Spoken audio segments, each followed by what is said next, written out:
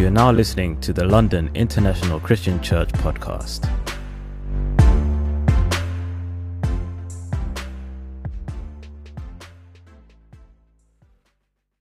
I just wanted to confirm that right there. I know we all have coffee, but there just in case you're falling asleep. But I know we're all so spiritual, we never ever are tempted to fall asleep when the Word of God is preached, right? All right, awesome. It's great to have Kutsai with us and to have her as a member of the South. You know, if you're in South Africa, of course you have to be in the South region of the London Church, because then you'll be close to South Africa by just a few months. You know, I have these problems with my voice, so if I cough once in a while or need to take a water break, bear with me. I'm not discouraged, I'm just a little bit challenged, that's all. Let's go to Revelation chapter 12. I don't know if any of us here have ever heard of the Battle of the Bulge. That battle was really the last, you can say, major, it was the last of desperate offensive of Nazi Germany in World War II. It seemed that the defeat was imminent, and they tried to give a one last shot, so they mustered an army of 450,000 men, combined with tanks and airplanes and everything they had left.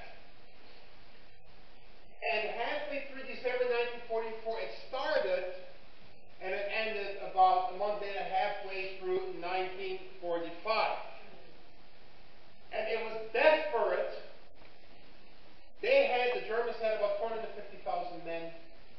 The Allies had about 600,000 men.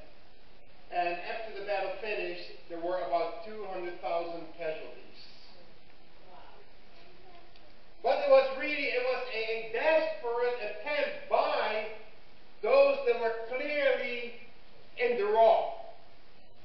Those that were clearly wanting to spread evil and suffering and desperation upon the rest of the world. There have been many wars, right? But not every war. Most of the wars have not been clear-cut who was right or wrong. A lot of times it was just a battle for power, for ego, based on greed. But this war, it was very clear-cut. There was a party in the wrong, and there were those who were trying to prevent wrong. So Revelation chapter 12, where we see another battle here. Revelation chapter 12, verse 12. Therefore rejoice, you heavens, and you who dwell in them. But woe to the earth and the sea, because the devil has gone down to you. He is filled with fury, for he knows that his time is short. You know, the Bible here says that Satan once upon a time was in heaven, he got kicked out, and he came down to earth. So in heaven, everyone was fired up, because the troublemaker was out. But the trouble was transferred from heaven to earth. And unlike the Battle of the Bulge, it was not a physical battle, where you see tanks and airplanes. Rather, it was and it is a spiritual battle. So therefore today we're going to talk about not the Battle of the Bulge, but the battle for the heart. Because this spiritual battle is really a battle for your heart. For my heart and for your heart. Let's go to John chapter 6. Who here has heard of Sigmund Freud? I think pretty much all of us. Even if you don't know what he stood for, you've heard the name.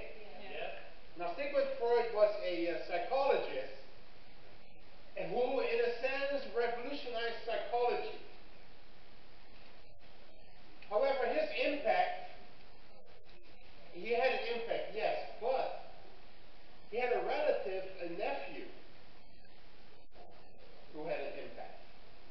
And I believe a much greater impact than Sigmund Freud, who you've never heard of his name. Because who here has heard of Edward Bernays? No one. But yet he really had an impact. Now the man lived to be about 95 years old. He lived into his 90s. And even had an interview in the early 90s on the David Letterman show. But it's very interesting how sometimes seemingly insignificant decisions can have a huge impact on our life and on our world. Now this man started on his journey when actually him living in the States sent his uncle, Sigmund Freud, a box of Cuban cigars as a gift. Sigmund Freud, in return, showing his appreciation, sent him back his general introductory lectures to his philosophy of psychology, which basically comes down to people's behavior are irrational. That people are not rational beings. And as we look in the crowd here, we can all find examples of decisions we've made that are not irrational, can't we? Yeah. And people like Togo and Nana say, Amen. And not only them, but all of us could look back to irrational decisions that we have made. Well, this guy, Edward Bernays, went through these lectures and he said, wow, indeed, I'm going to go set out to prove that people a lot of times do not make rational decisions, or rather they make irrational decisions. And so what he did, he changed the world of marketing as we knew it back then. Well, we weren't alive, as they knew it back then. Because back then, people bought according to what they needed. Edward Bernays said, you know what, based on these insights I'm getting here from my uncle, we're not going to have people buy what they need. We're going to be able to change people's perception of what their needs are. And as a result, they're going to buy a lot more. And companies are going to become wealthy. And myself in the process. And so his first experiment was actually through cigarettes. Now, this brand, I don't think it exists anymore, but back then it was a brand called Lucky Strike. Yeah. Oh, I'm concerned. Too many of you here know that. Oh, no. We have to make sure we check after this. But I know it has to do with your past, right? It's all in the past. It's just memories. That's all it is, nothing else. Well, the guy who at the time was the CEO of Lucky Strike was a guy by the name of Washington Hill. And so Edward Bernays approached Washington and he said, you know what? I am going to prove to you that we can change how the world perceives women who smoke. Because you see, at the time, women who smoked in the open were perceived to be, in fact, what you would call loose women. And so there was great shame associated with a woman smoking out in the public because of the reputation that she got. Well, what he did, he was able to link cigarettes to, at the time, the feminist movement.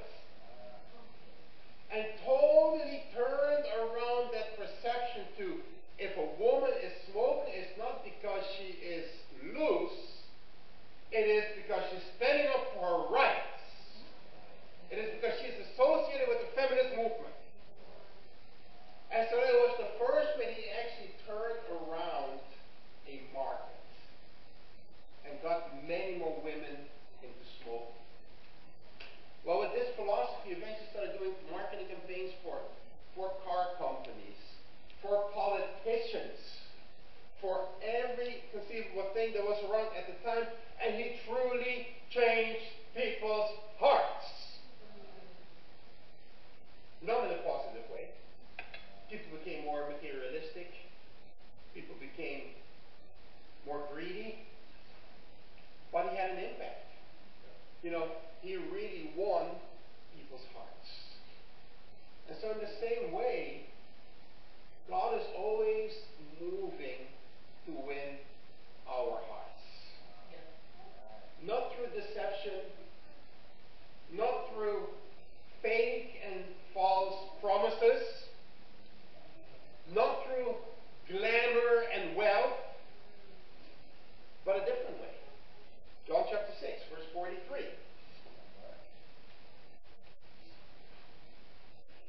No, I told everyone to go there. I didn't go there myself. I've repented now. So a little bit of background here. In John chapter 6, Jesus just fed thousands of people. They had seen a crankingly awesome miracle. Now what do you do when someone gives you a lot of free food? You keep following them.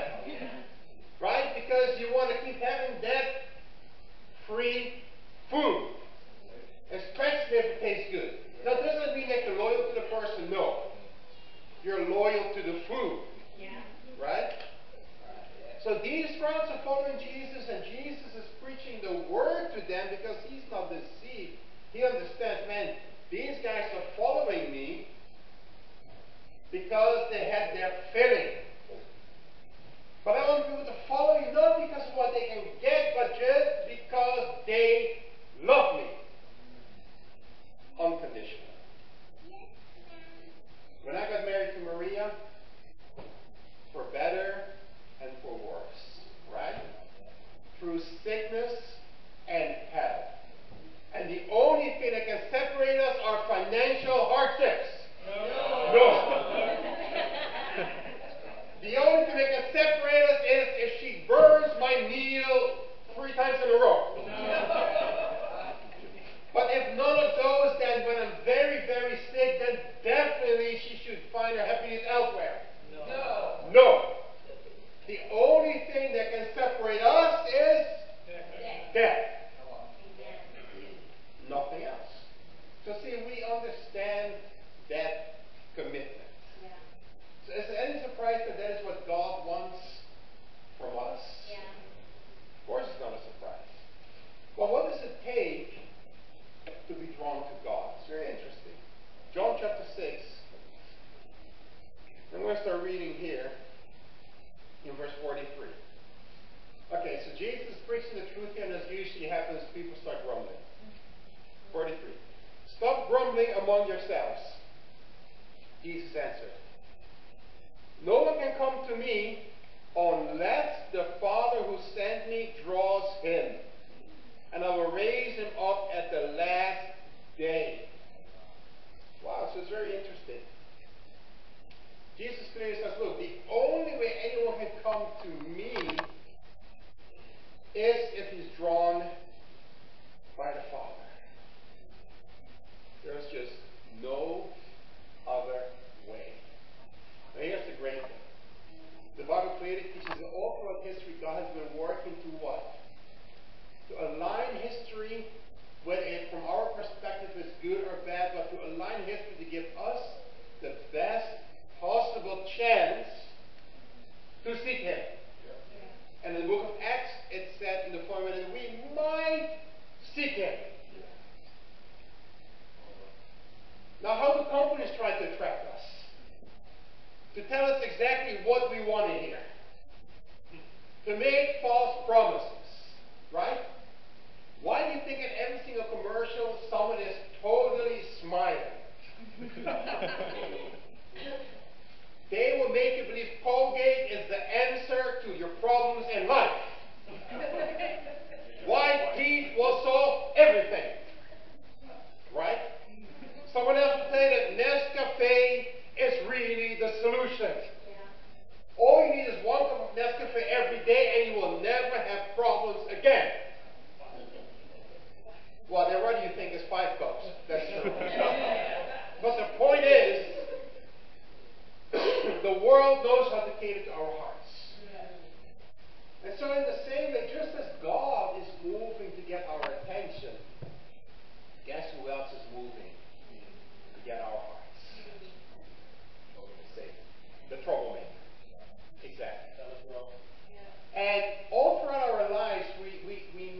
certain decisions that are crucial and will determine our destiny. You know, the difference between being committed to God and being committed to Satan is God. You can only serve God if you are consciously, totally committed to Him. But you will serve the darkness whether you know it or not. You can be actively pursuing it, or you don't even know what is going on. It is quite okay with the darkness as long as you're not committed to God. You know, I was 15 years old, and I was at home, and my brother, who at the time was about 9, he came home, and he said, "Michael, we got to go across the street. Cabez has a gym, and he told me we could work out there." Now, Cabez, Papiamento means head. And this man, he was well known on the island, and his nickname was Cabez because he had a big head. He was also a very wealthy man. Now, the way he made his money together with his brother was illegal gambling operations on the island. And he'd been in jail, got out, in jail, got out, and they would always continue with their illegal gambling operations until the authorities was like, "Boy, this is tiring." And they just let them have their illegal gambling operations. And so I got excited because, you know, I was 15, I was envisioning myself like Arnold Schwarzenegger and big, tough man. So I went to the gym, and I kept going to the gym consistently. It was in his house, but it was all the way on the bottom part, so it was a separate entrance. And he said, "Yeah, whenever you want to work out here, you can come and go work out there." And as I was working out there, I started to get to know some of his employees. Now you got to understand that my room, my bedroom window, was facing his house, which was across a very, very narrow street in a very quiet residential area. Barely a car would drive by. And every single night, at about 8:30 to a quarter to 9 at night, you had a huge caravan of about 5, 6, 7, or 8 cars drive up to the house. And they would take out these big bags of paper money and smaller bags full of coins into the house to count. And this guy had a certain reputation. So, but at the same time I started hearing that, believe it or not, every gangster or mobster covers their true source of income, right? Yeah. And they usually have a legal operation somewhere through which they whitewash their money. But the operation they have, which is the front of the company, is always legal. Yeah. But I started hearing that these guys, their real source of money was not something that was illegal, it was something that was even more illegal. But they used an illegal operation to cover up for an even more illegal operation. Welcome to the Caribbean and Africa. And South America, right? Yeah. So, while he was known for his gambling operations, I started hearing rumors at school, because everyone knew him, that they were really also into drug trafficking. And at first, I wouldn't believe it. But then as I started to get their trust, one day I was working out in the gym with Cabez. I'm here, a little teenager with this big shot, hot shot on the iron. I was shooting, "Yeah, man, I'm good. And one day he said, "You know what? I want you to get your education. You go to university, you study hard, and when you're done, you're going to come work with me." I was like, Because by this time, I knew that his gambling operation was just a cover-up. Because I had heard this I would go to the New Year's Eve parties, I would hear the employees talk, and they would drink, and I was like, okay, these guys definitely. And see, we lived on a hill overseeing a harbor on the island that was primarily used for yachts and sailboats. And I had this telescope, which I used to look at the stars, but I also used to look into people's houses.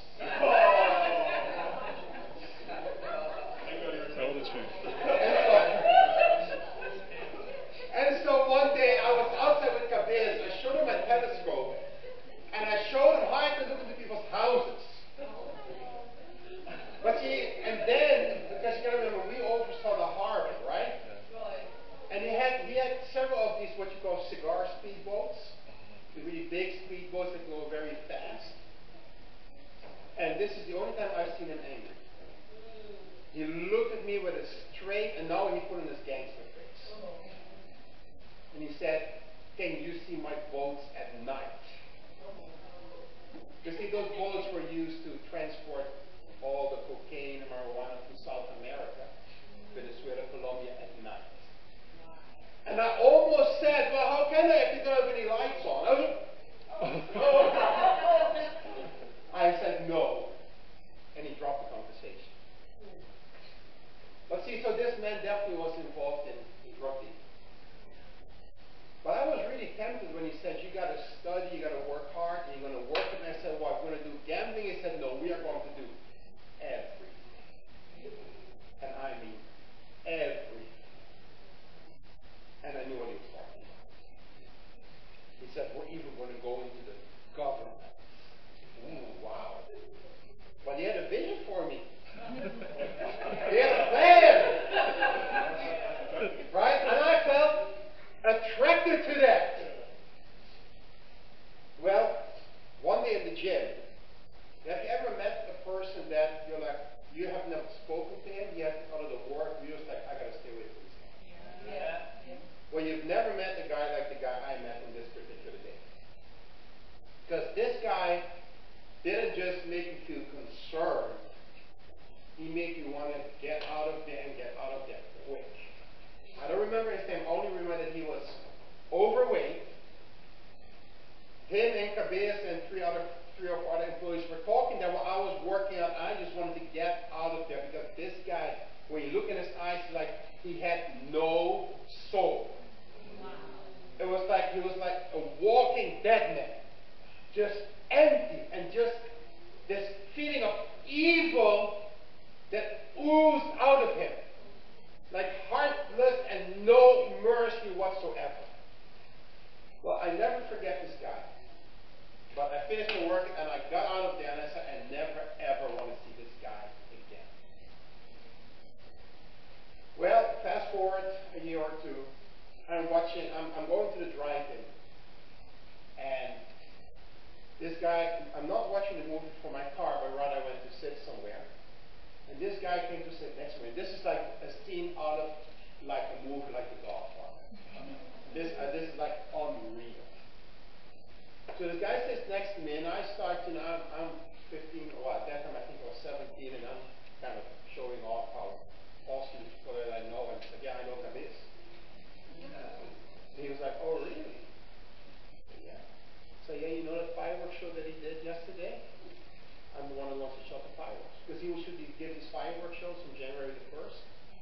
And people would be lined along the street, crowds of people, for him to give his fireworks show. And I was there in the car with them with a caravan of about 10 cars. And we would go by the ocean to shoot these fireworks. And I was feeling really great about myself. And so I told this guy, and the guy felt interested. And then he started telling me a story how he used to work for Cabez. He was one of his men. Not in the illegal gambling operation, but the more illegal drug operation.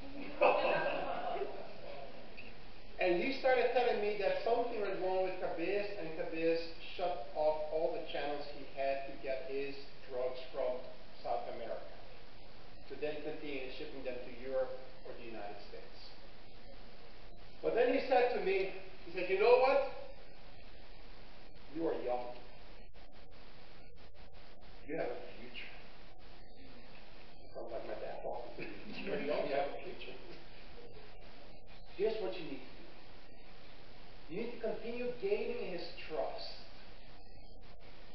And then when you are more powerful than him, you cut him off, you get rid of him. And then you are the one in control. And when he was telling me this, now you understand why I felt like a scene from The Godfather movie. I didn't even dare look at him. I just looked straight ahead and said, "What have I got myself into?" By that time, I didn't feel so hot anymore. I started to realize, okay, this stuff has consequences. And so about 15, 30 seconds after he finished saying that, I looked at him, and he was gone. I looked behind, I looked around, the guy was disappeared. Gone. I was like, is this for real? I mean, this is just like out of a movie. Yeah. But it really happened. Now, I later went on to study in the States. Gabeus, a few years later, died of a heart attack. But the last time I saw him was about half a year before he died. I was on vacation in Curacao in the States. And he asked me again, what are you going to do when you're done? I understand, I'm going to work with that. Get you that. Come work with me. And that was the last time I saw him. Actually, I was a disciple already. I was 21 or 22. But I was too chicken to share my faith with him. And half a year later, he died. But you see, there was a battle for my heart. Yeah. Now, if I would have decided to go into the direction, there's only one way out, and that is dying. That's what they say, right? You get into that world, there's only one way out. You got to die. But you know, it's no different in the spiritual world. There's only one way out of the darkness, and that is to die to yourself. Right? So the underworld understands, if you want out, you have to die. They understand that principle. God says, if you want to be saved, you got to die to yourself every single day. Come on, bro. But really, that is how you get life. Because the things that you die for are literally the things that will kill you anyway. Those are the things that will ruin a relationship. Those are the things that will harden your heart. Those are the things that will get you into debt.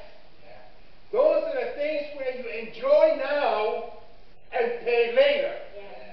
God says, pay now and enjoy later. But irrational as we are, what do we usually go for? Enjoy now and pay later. Even though we know the interest is painful.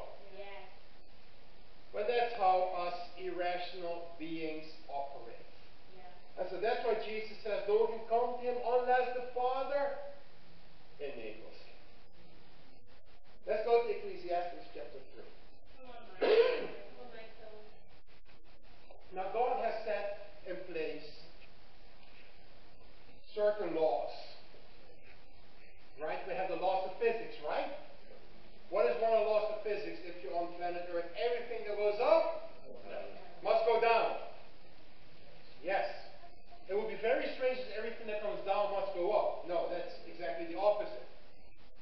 Right? An equal and opposite reaction, one of the laws that has to do with force. And so, a smart guy like Arnie can give you a lot more of these laws of physics because he's a physicist. Right? But in the same way, there are spiritual laws that we cannot escape. As a matter of fact, sometimes we just get ticked off. Why are these laws here?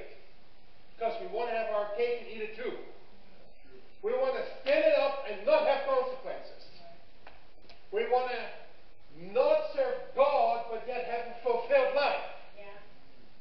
But those things go against the spiritual laws that are all around us. And so I mean, that's why some people just get ticked off at God. Because they feel trapped in this world where they cannot do as they want to do. Well, let's look at one of those spiritual laws. You ready for it? Not Matthew, what did I say? Chapter 3, that's right. You see, and God has put these laws in place. Number one, that's who He is. But number two, for us to come to our senses and to start making rational decisions, not irrational decisions. Just give me a chance to get there myself. You know, and then you start talking about, well, what is the meaning of life? Anyone ever ask themselves, what is the meaning of life? You know exactly you. When you're very young, the meaning of life is getting that toy that you really want to have, right? When you're really young, the meaning of life is getting home on time to watch that TV program, or having your parents help you stay up late enough to watch that TV program. You know, when you're young, the meaning of life is, why do I have to go to bed so early and all my friends at school can stay up so late? But as you get older, you realize that it's not as simple as that, correct?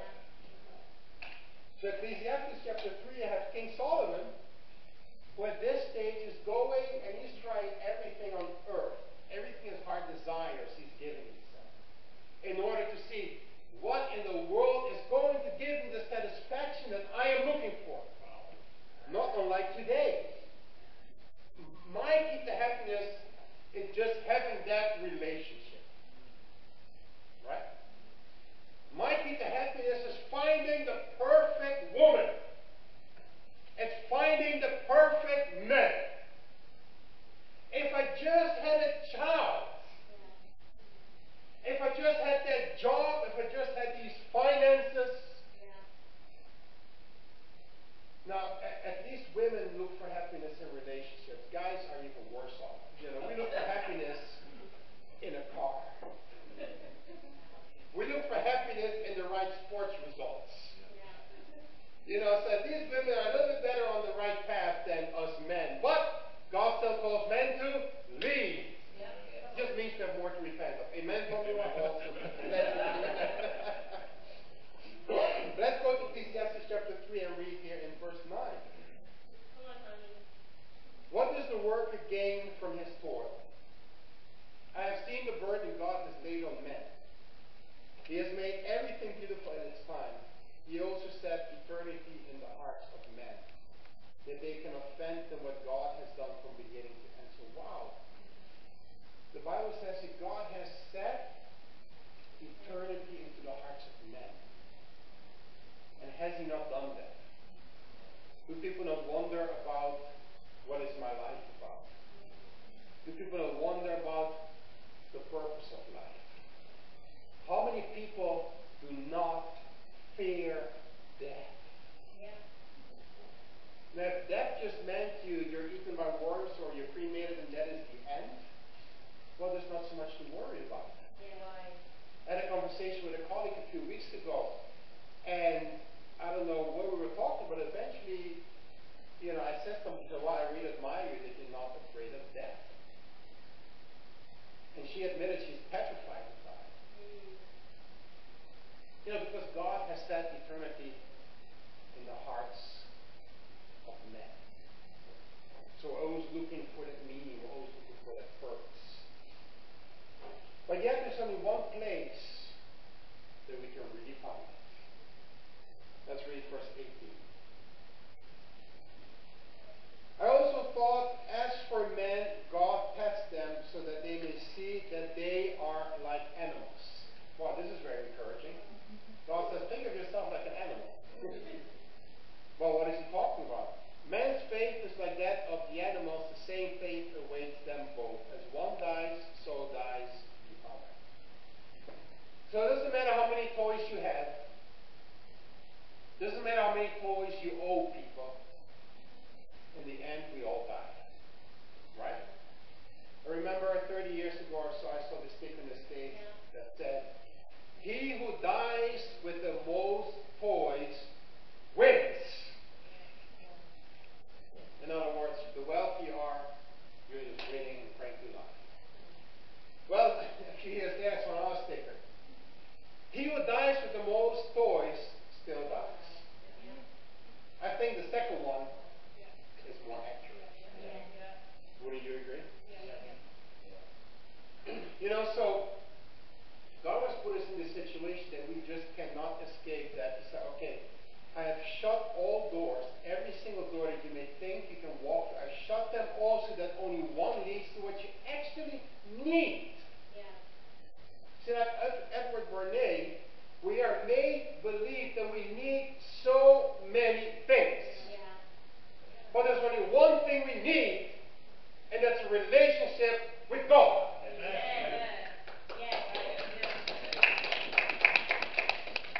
We are made to believe that we need Well, we're made to believe we need this relationship, and a lot of times these things will compete for our attention with God. Because we are deceived by Satan's marketing. And he is an expert marketer. He knows exactly the strengths of our heart that he needs to pull, right? Well, let's go to Matthew chapter 13. Well, whose hearts are constantly pulled at? By God as well as by the world. You want to know? Because sometimes we think, well, I'm a baptized disciple, so I am good. Well, it's kind of like graduation from university. Everyone is celebrating, but most people wake up the next day to a rude awakening. This is not the end, this is just the beginning. Because I graduated, but guess what? Now I have to start paying off those loans.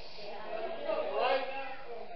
Now I got to actually find a job that makes enough to pay off these loans. So I thought pulling an all-nighter was tough. Oh my goodness, how I wish I could go back to pulling off all-nighters to get this degree. And so it's just the beginning. And so in the same way, when we get baptized, yes, we have repented, right? We've repented of many things. But it is just the beginning. Where God says, okay, now you've repented of all the obvious sins. That is awesome. Your sins are forgiven. That is cranking. But now we're going to work a little bit on that character of yours. Yes, that is very painful. Now we're going to work a little bit on that pride. Now we're going to expose that defensiveness. Now we're going to show everyone who shared how awesome you were at your baptism, how lazy you can be. How greedy you can be. How tied you are to your money. And guess what? When something has been a part of you for a long time and God is trying to rip it away, how does that feel? Painful. When you have a bandage on a wound. Now the bandage, if you leave it on a little bit longer, it becomes part of you. And now you pull it off, and it hurts. And you're tempted to say, forget it. Let me just get out of here. But God says, no. This is just the beginning. We're just starting out. But if you persevere, you're going to see God's promises unlike you could have ever imagined. But see, you've got to persevere through God pulling off that bandage of your skin. But in this case, not your skin, your heart. Where God is healing you from all the things in your heart that should not be there, because they will end up killing you in the end anyway. So Matthew 13, verse 24. Jesus told them another parable. The kingdom of heaven is like a man who sowed good seed in his field. But while everyone was sleeping, his enemy came and sowed weeds among the wheat and went away. When the wheat sprouted and formed heads, then the weeds also appeared. The owner's servants came to him and said, Sir, didn't you sow good seed in your field? Where then did these weeds come from? An enemy did this, he replied. The servants asked him, Do you want us to go and pull them up? You know, the zeal without knowledge. No, he answered. Because while you're pulling the weeds, you may root out the wheat with them. Let both grow together until the harvest. At that time I will tell the harvesters, first collect the weeds and tie them in bundles to be burned, then gather the wheat and bring them into my barn. So what we see here is that we can be in the kingdom physically, but be totally deceived of where we are at. Right?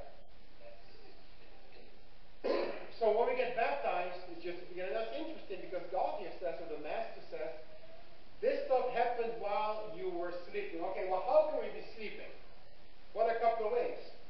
One, we can be sleeping spiritually when we're studying the Bible with someone, just going through the motions, and then we baptize and we're fired up, but we didn't really make a disciple. Right.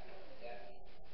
Because we just went through the studies, but the heart was not moved. Come on. Right? There's another way we can be sleeping. Someone was baptized as zealous and passionate, so about disciple. But then we were sleeping in our discipling times. Or we didn't have discipling times. Or our discipling times became times of psychology. We decided to imitate Edward Baines. And instead of using the Word of God, we used certain marketing principles. And now someone could look good on the outside, but on the inside they are being transformed into something that's not right. And on Judgment Day, it will all be exposed. You know, a few days ago, I realized, man, I'm getting really sick here. I'm getting really sick. And you know, when you're sick, it's a little bit more of a challenge to have your quiet time, right? Yeah. And I've been preaching, I've been discipling, no matter what, you got to have your time with God first thing in the day. And Wednesday, I actually said, no matter how beat up you are, I said, oh my goodness. I didn't know I was going to be beat up a few days down the road. And then I got beat up, and I said, okay, Mr. Big Shot. What are you going to do now? Preaching and discipling boldly what people need to do. Now that the rubber hit the road, what are you going to do? And I was like, man, it's challenging. You know, to wake up in the morning, have a good quiet time, and you're not feeling well at all. And I was like, okay. First I was like, man, compared to Jesus and Paul, oh my goodness, how far I am. How quickly I feel weak. How quickly do I struggle to have a very basic, good, quiet time. Not even to talk about being stoned, being left for dead, and walking back into the city the next day. I was like, oh my, I was like, my goodness, I am so far from where I need to be and from where I can be. But you know what? It just exposed where I'm at.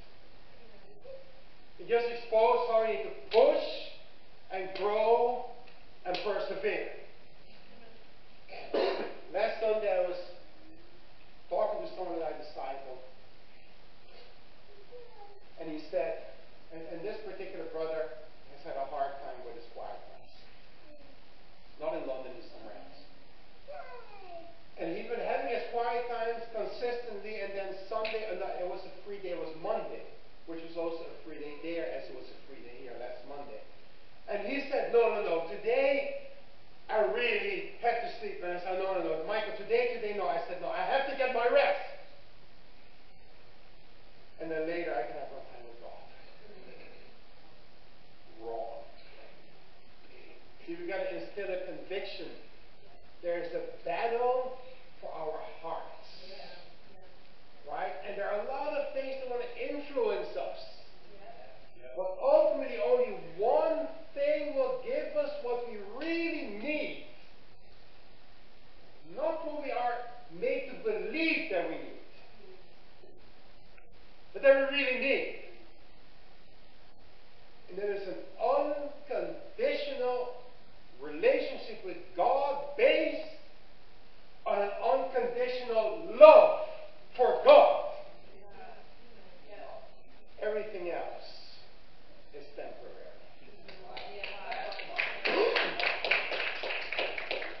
Only this will last.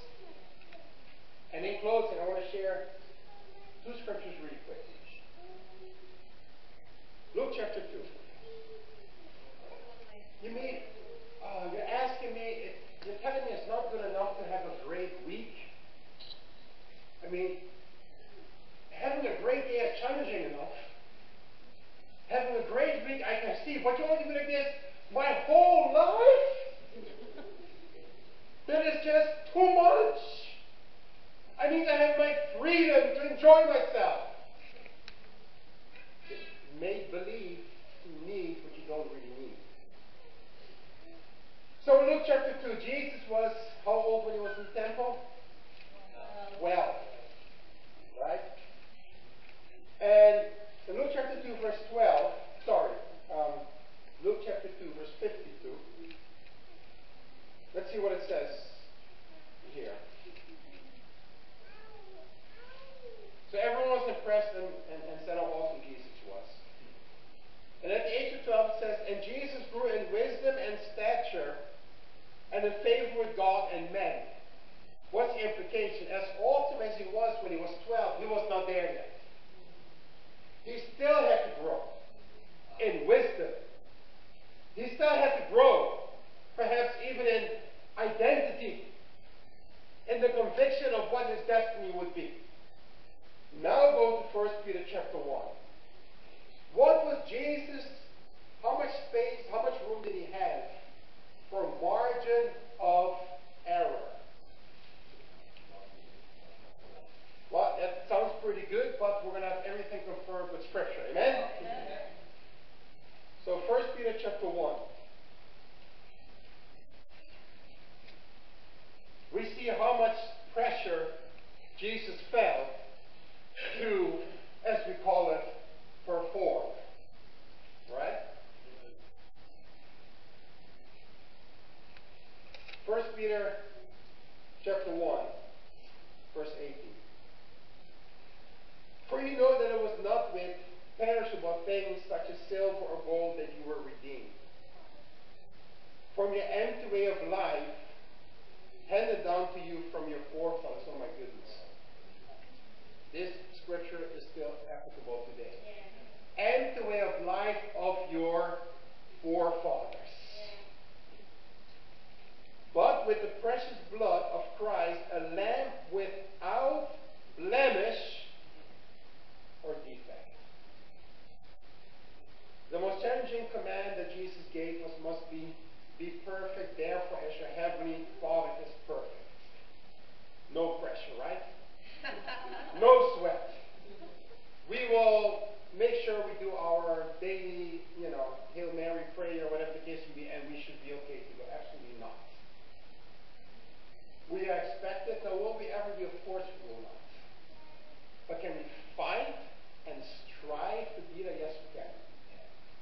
So I want to leave you one final challenge.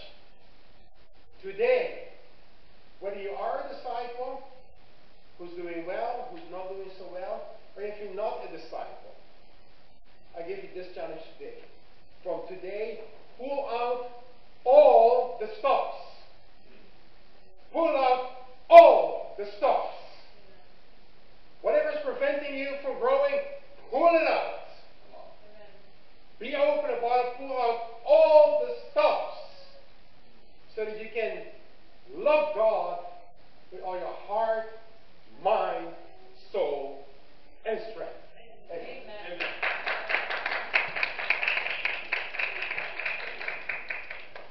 Amen. Well, after hearing the word of God being preached, are you ready to stand up for Jesus?